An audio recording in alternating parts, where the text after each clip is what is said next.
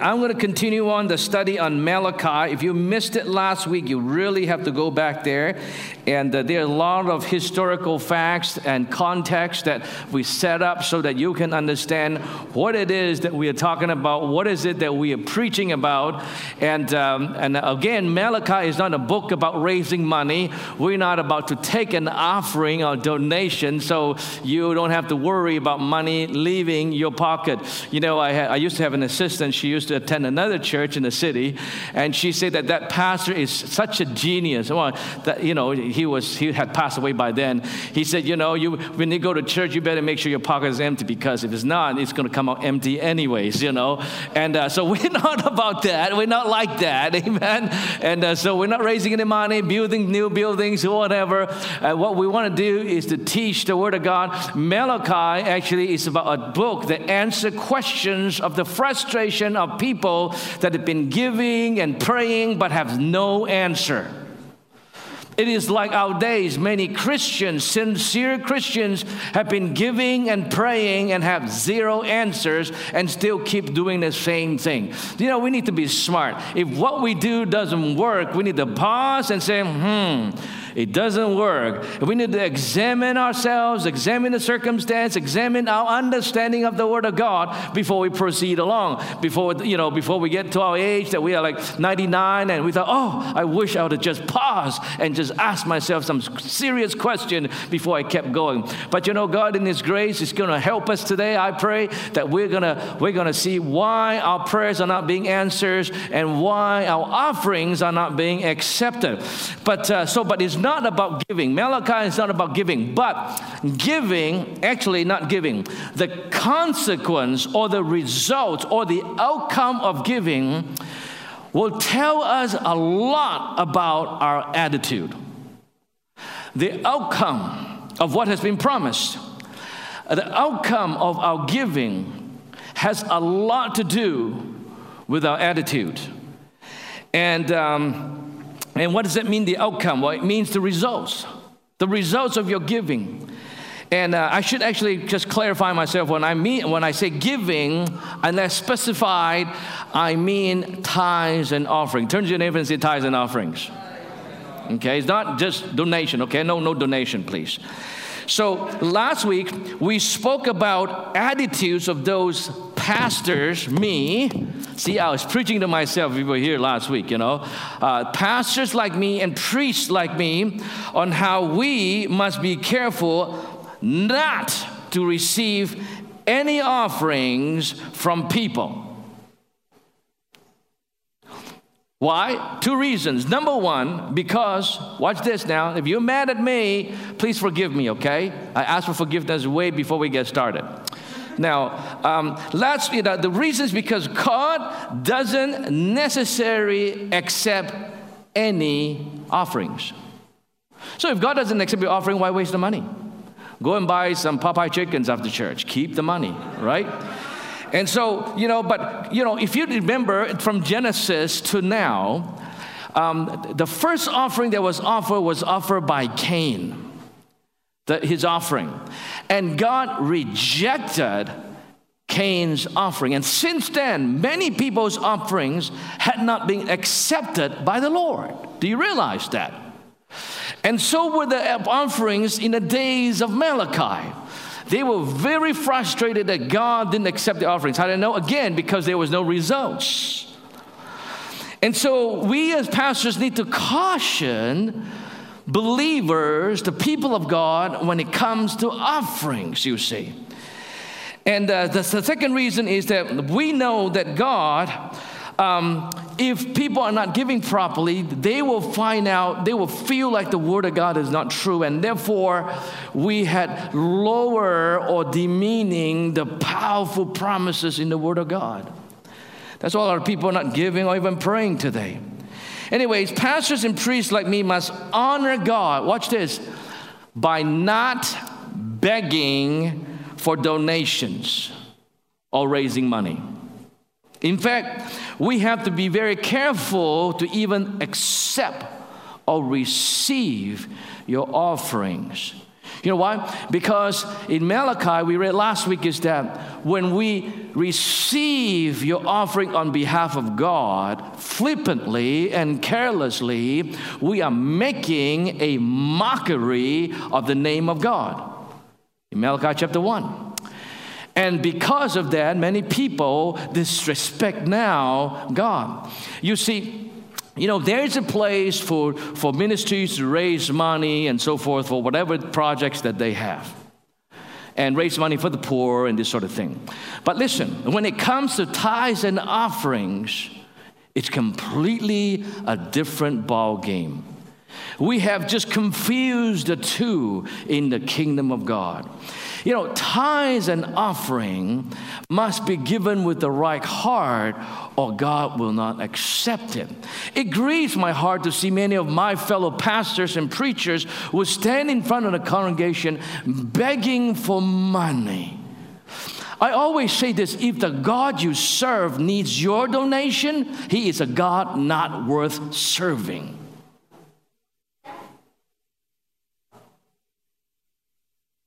If He's a God that needs your money, He's a God that's not worth serving. Don't kid yourself.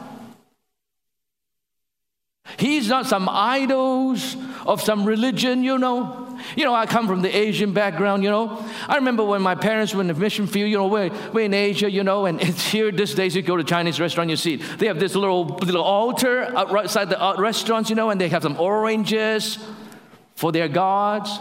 Feel sorry for those gods. First, they put them at the level of the foot. How honorable is that? And then they give them oranges? Seriously? But you see, our God is not like that. Our God is awesome. He's amazing. He's incredible. Why would He need our money? So pastors, sometimes we have done the service to the name of God. That's why Malachi said we have brought mockery to the name of God by begging for donations. And the people would give, and we give them all kinds of false promises and misleading promises, We don't understand giving ourselves, and consequently, you know what happened? They said people get disappointed with God. They don't even respect God. Let me tell you this. Would you respect a person coming up to you with suit and tie, all dignified and all respectable, and stretch out his hand and say, "Can I have some money from you?" You would immediately lose respect for him. Are you here this morning? And that's why a lot of people had lost respect for God. So preachers like me, and I don't play games in this church, right? I always say before offering, please don't donate. When you go to the back to give offerings, or when you go online later on to give your tithes and offerings, please don't donate. If you want to donate, give it to Salvation Army. In fact, there's a lot of charitable cause that you need to donate to. But when it comes to tithes and offerings, my friends, this is not a donation, it is a worship. If you can't do it as a worship, don't do it at all. Save your money. Are you here this morning? Anyways, chapter 2, verse 10, we're going to continue. So I just review what we said last week. And now we're going to go to chapter 2, verse 10. Now the Bible says, have we not all one Father, Malachi asks? Has not one God created us? And we all say amen. Why then are we faithless to one another? Profaning the covenant of our fathers, Judah had been faithless, and an abomination had been committed in Israel and in Jerusalem, for Judah had profaned the sanctuary of the Lord, which he loves, and he'd married the daughter of a foreign god. May the Lord cut off from the tents of Jacob any descendants of man who does this, who brings in offerings to the Lord of hosts. Now, let me pause here and before we go on, I'm going to explain this. If you notice that Malachi started talking about their faithlessness to one another. He started talking about that in context. If you read further, and we will get to that, he's talking about all this Jewish men. They came back from Persia. From exile. They've been living in Jerusalem. Temple is rebuilt, and some of these older men is going through midlife crisis. Literally, and so they divorced the wife that they married, the Jewish wife they married when they were young, and they went after all these young girls who were serving foreign gods. That's what he's saying here, that they have married daughters of foreign gods. They married those beautiful girls, and God is mad that you are not faithless. Because they are your sisters in the Lord. They are part of the kingdom of God. What are you doing? And so, but generally speaking, he is also connecting faithlessness that we have towards one another to profanity or profaning the temple of God or the sanctuary of God. What is the connection? What is the connection between profaning the sanctuary of God and the relationship we have for one another? Do you realize that there is a direct correlation between the relationship you have with God or the attitude you have towards God and the relationship you have with each other or the attitude you have with each other? There is a direct correlation between the two different relationships.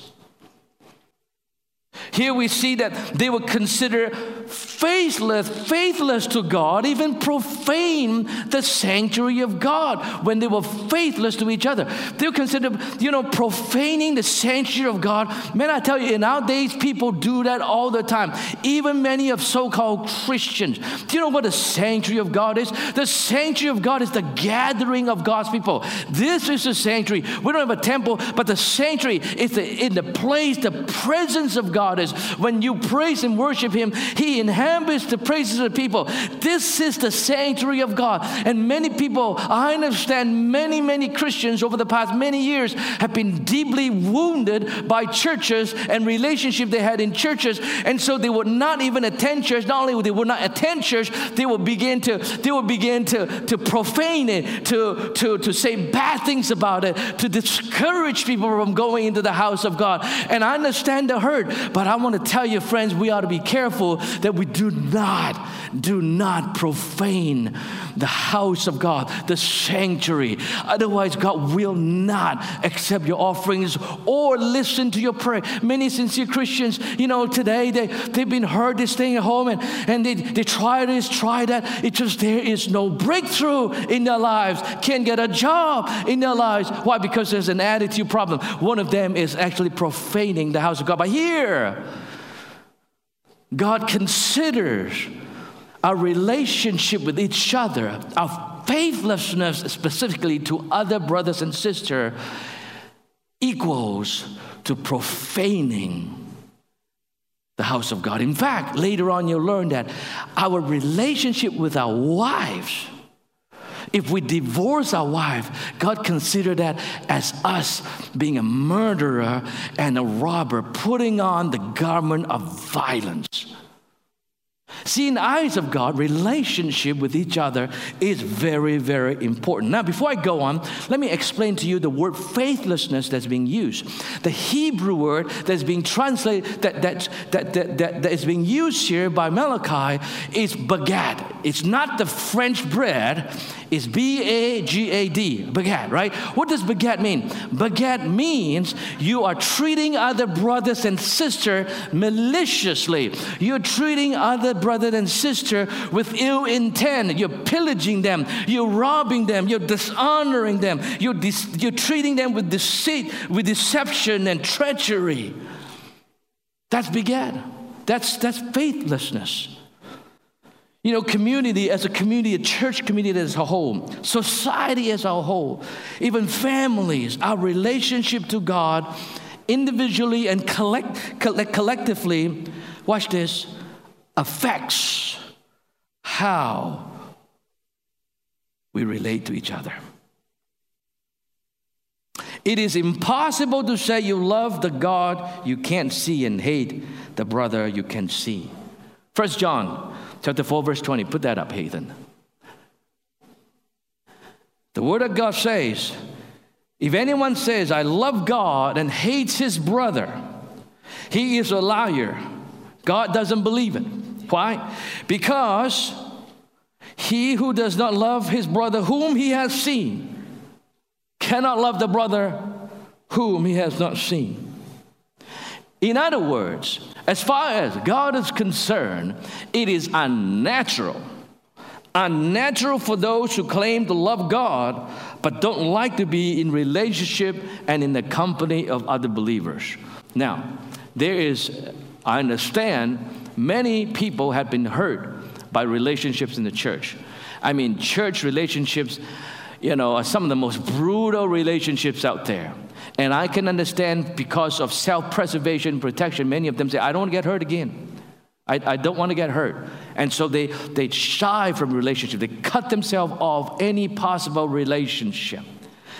And I want to tell you this. You and I need to open our heart to forgive those who offended us, whether knowingly or unknowingly, including these pastors. Some of you are watching, you haven't been to church, you hate me because I say something that didn't align with you or did something. You need to forgive me because I need a lot of forgiveness too, because I'm a man of great flaws myself. If it hadn't been for the grace of God, I wouldn't be standing here. But we need to forgive each other so that we can move further in God.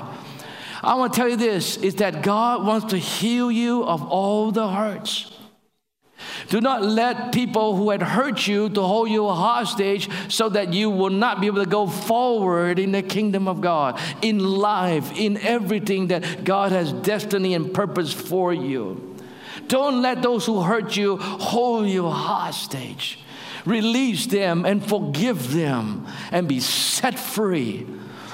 Then you can go further in life, further in your destiny, further in the kingdom of God, further in the pursuit of God. Many people don't like to get hurt, but the truth is this, if it doesn't hurt, it ain't love. If it doesn't hurt, it ain't love. Watch this. If you go to a baseball game with 70,000 people sitting in Rogers Center, only happens when they do a big playoffs, but usually 5,000. I'm just joking. But if you have 70,000 people, you have zero relationship with the person who sits beside you. You could care less if he lives or you can have sick, whatever, right? It no business to him. There's no love, and therefore you will never get hurt. The person who sits beside you will never be able to hurt you because there's no love.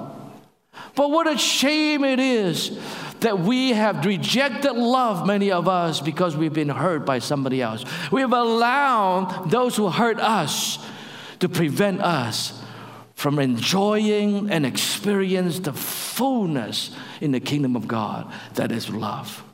And so I want to encourage you to do that. That is allow the hurts that had been inflicted on us by others to prevent us experiencing more of God. But the truth is this.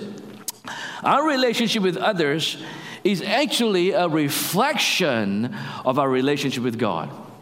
Watch this. Show me a congregation that knows how to love each other deeply, authentically. It doesn't matter what size it is. It doesn't matter if they don't have technology, likes and fancies like this. I love it. But that doesn't matter if it just could be as small as 50 people or as large as 20,000 people. Show me a congregation that truly, authentically, and genuinely love one another. Not just the pastor to individuals, but the individuals in the church know how to love one another. I will show you a congregation that truly loves God. Show me a congregation that is cold to each other. I will show you a congregation that I have questioned about their love for God. You see, you can't judge them. No, I cannot. But that's what the Word of God says. Many people, they go to church because, I'm not judging. It's good. It's really good. They go to church because they have amazing worship set up, amazing worship service, They got all the bands and they produce, albums that are on the top of the chart, and win, Emmy, Emmy, what's the music thing? Grammy Awards, winning Grammy Awards, and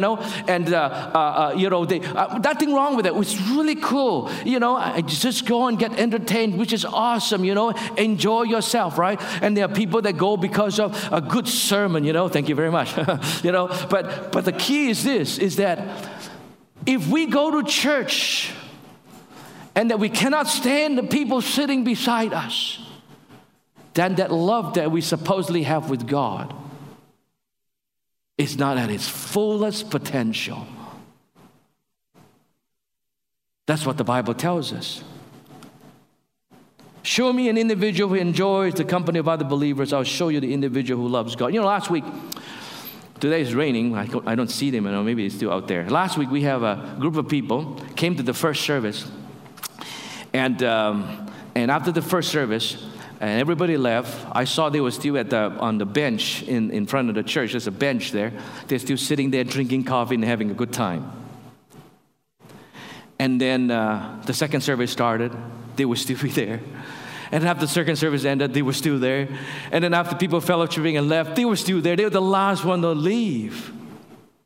These people understand how precious it is, how lovely it is to be in such fellowship with brothers and sisters. And I know you know that. That's why in spite of the danger of COVID-19, you are sitting here now. I know more than half the people in these congregations are still not comfortable coming to church. I understand. Please don't feel condemned or judged. Don't feel you're less. You are not less. I understand where you're at, and I love you and praise God. I know that if there's an opportunity to come back, you'll be the first one at the door. I know that. But I want, the people who are here, you are here because you're looking forward to the relationship, even risking, whatever that they say is happening out there. And by the way, I'll tell you this, with the rate that it's going, I would not take gathering like that for granted. Every moment we have is a precious moment, because you will never know if we are able to meet next Sunday. Don't take for granted. People usually think, we can, our church will always be there. Don't be surprised one day when it's not there. Ask the Christians who were in Iran in the 70s, who felt like, church will always be there, and today they cannot even meet. Although there's the greatest revival going on there now in the underground churches. Ask those Chinese Christians before the communists came. Ask them if the church will always be there. We can never take the gathering of the saints for granted. It's so precious. It's so precious. I know you know that, and that's why you're here. And I pray that for those of us who are struggling in our relationship, learn to forgive, and then you will open up opportunity and doors. And here God is saying this, your relationship with each other, your faithfulness to each other is so critical, even in your prayer being answered and your offering being received by the Lord, and also the rewards and the promises that come after. Let's move on, verse 13. This is the second thing you do. You cover the Lord's altar with tears. Oh, we have seen that. With weeping and groaning. God! Why did they do that?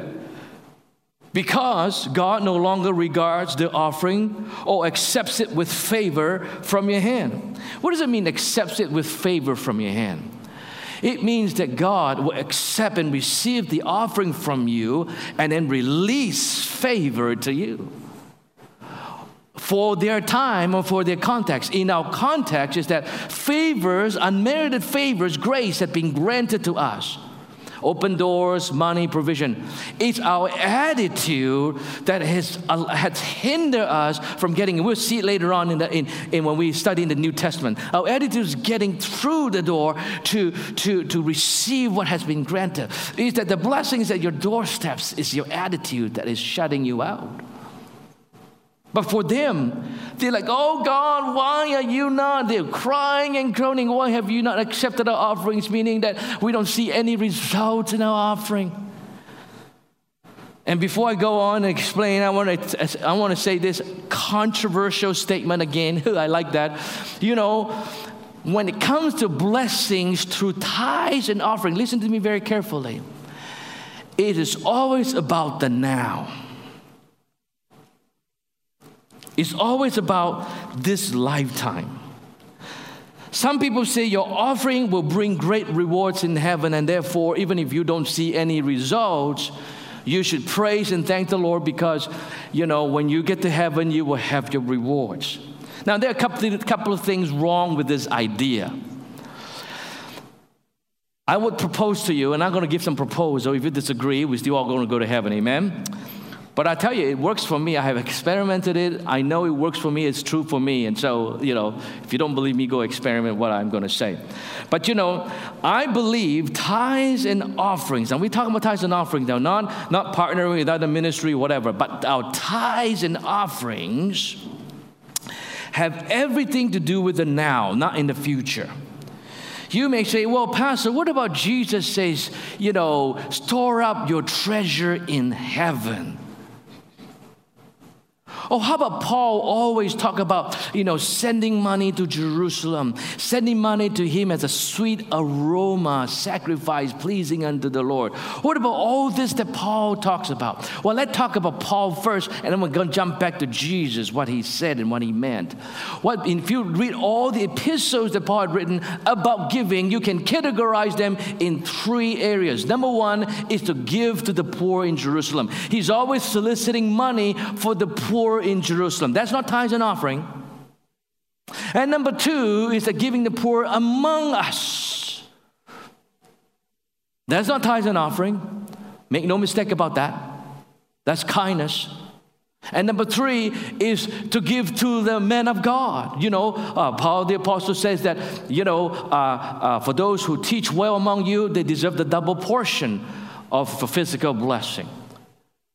And many of you understand that. You know, I'm not soliciting. Okay, please. God has blessed me a lot, so I don't need any money. So, but I just want to mention this is that very often I receive offering. People would just, you know, among the Pentecostals have that joke called the Pentecostal handshake.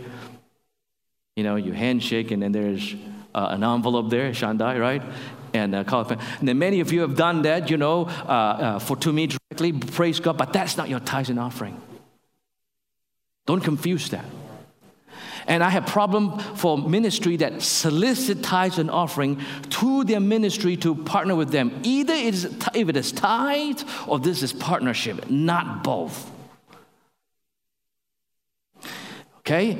And besides that, the storing up treasure in heaven, if your tithes and offering is storing up treasure in heaven, you know, then it must be true, and it is true that God says that, you know, you reap what you sow. So if you sow money, that means that you will reap lots of money, as though the church or the house of God is some kind of bank agency to transfer your money from this realm to the heavenly realm. That's nonsense. Besides that, you know, money is worthless in heaven. It's like rock is worthless on earth. You know why? Because money is used for trading. Well, you can't trade in heaven. You can't say, well, I have all this treasure. I'm gonna trade this, you know, to get a crown. You can't do that. And what Jesus is talking about is storing up treasure in heaven is not money. What is it? Well, Paul the Apostle kind of reviewed that in 2 Timothy chapter 4, verse 7 and 8, when he was talking to Timothy before he was being executed. He said, I have fought a good fight. I have stayed the course, and I have kept my faith. Now there lay up for me a crown of righteousness, not only for me, but for those who are waiting for his return. Well, that's one of treasure, is crown. If you look at Revelation, all those 4 and 20 elders, when they worship God, they didn't put their bank book or checking account or gold or whatever before the Lord. They put the most treasured treasure in heaven. That would be their crown. They took it off and they laid it before the Lord to worship God. So for me, Tithes and offering has nothing to do with afterlife. It's very much to do with this life. Now, tithes and offering is our worship. It's not partnership with this church. There's some of you who are watching from internet. You're not part of this congregation. You're very faithful in tithing to your congregation. I thank God for that. And then yet you send money to this church because you want to partner with us to do the works of ministry, to reach different people. And we have done that and we're doing that. But that's not your tithes and offering. And the people here, there is got to be a difference. When you come to the altar to worship God with your tithes and offering, whether you do it online later on or whether you do it at the back, as I said, your heart must be right before God and say, God, this is my worship, my tithes and offering. Be clear about that, because it will make a world of difference what kind of reward you have. If you say, Lord, I'm partnering with Willowdale, so my tithes and offering, that's a different rewards. And so don't get confused. There's a lot of smoke right now, shaka. But don't get confused. Okay, let's move on. The worship team is out here telling me that I'm to shut up soon. Okay, let's do this. Verse 14, but you say, why does he not what? Receive our offerings and therefore cause us to realize his favor? Because the Lord was witness between you and the wife of your youth, to whom you have been faithless. There you go. Though she is your companion and your wife by covenant, did he not make them one? Did God not make the couple one? And with a portion of the Spirit in the union? And what was the one thing God's seeking? God's godly offspring. Hallelujah. So guard yourself in your spirit, and let none of you be faithless to the wife of your youth. For man who does not love his wife but divorces her, says the Lord God of Israel, covers his garment with violence, says the Lord of hosts. I mentioned that earlier. So guard yourself in your spirit and do not be faithless. Why is it so important for God to talk about marriage and offerings? Because, remember the context is that this men are coming to God and say, God, how come you're not answering our prayer, receiving our offerings? We got no results in our giving. And God is showing them, and this is the second thing that He's showing them is, not just general relationship, but the way that you treat your wife. Now, He's talking to men now. Marriage is very important to God. Why? Because He's a God of covenant. Marriage is about covenant. So marriage is very important to God. And the Bible says God hates divorce. Now let me pause here. For some of you who had gone through divorce, some of you ladies, you've left your husband. God hates divorce, but He hates abuse also. Some of you had to leave your home. I do not want you to feel condemned or guilty or feel judged. Because if you'd have stayed at home, for some of you, you'd have enabled that man in your house to continue his violent ways and the ways of abuse. God will not honor that either. And God will not bless him, and therefore He will not bless you. And so don't feel guilty. Some of you have your husband walked out of you, some of you ladies. Don't feel guilty. This is not about you. It's about husband who is not faithful to their wives. But regardless, we are all under the grace of God.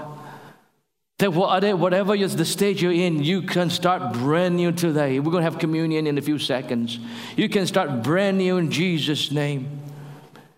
And you can start brand new in your walk with God.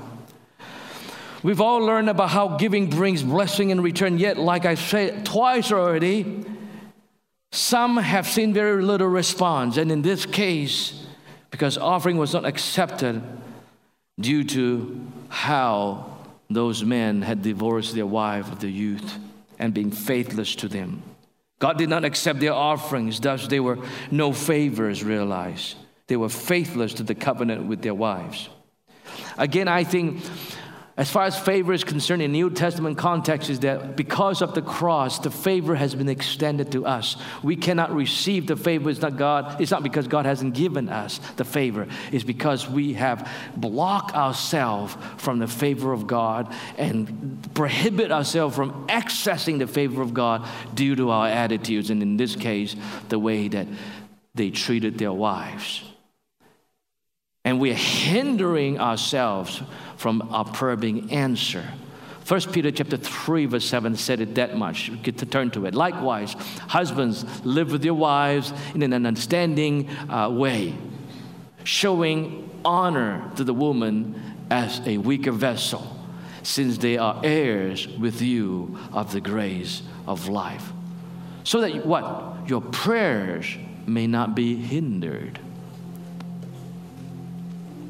I know many of us men come from culture that, focus on the macho-ness. I'm the man of the house. I was joking with my wife.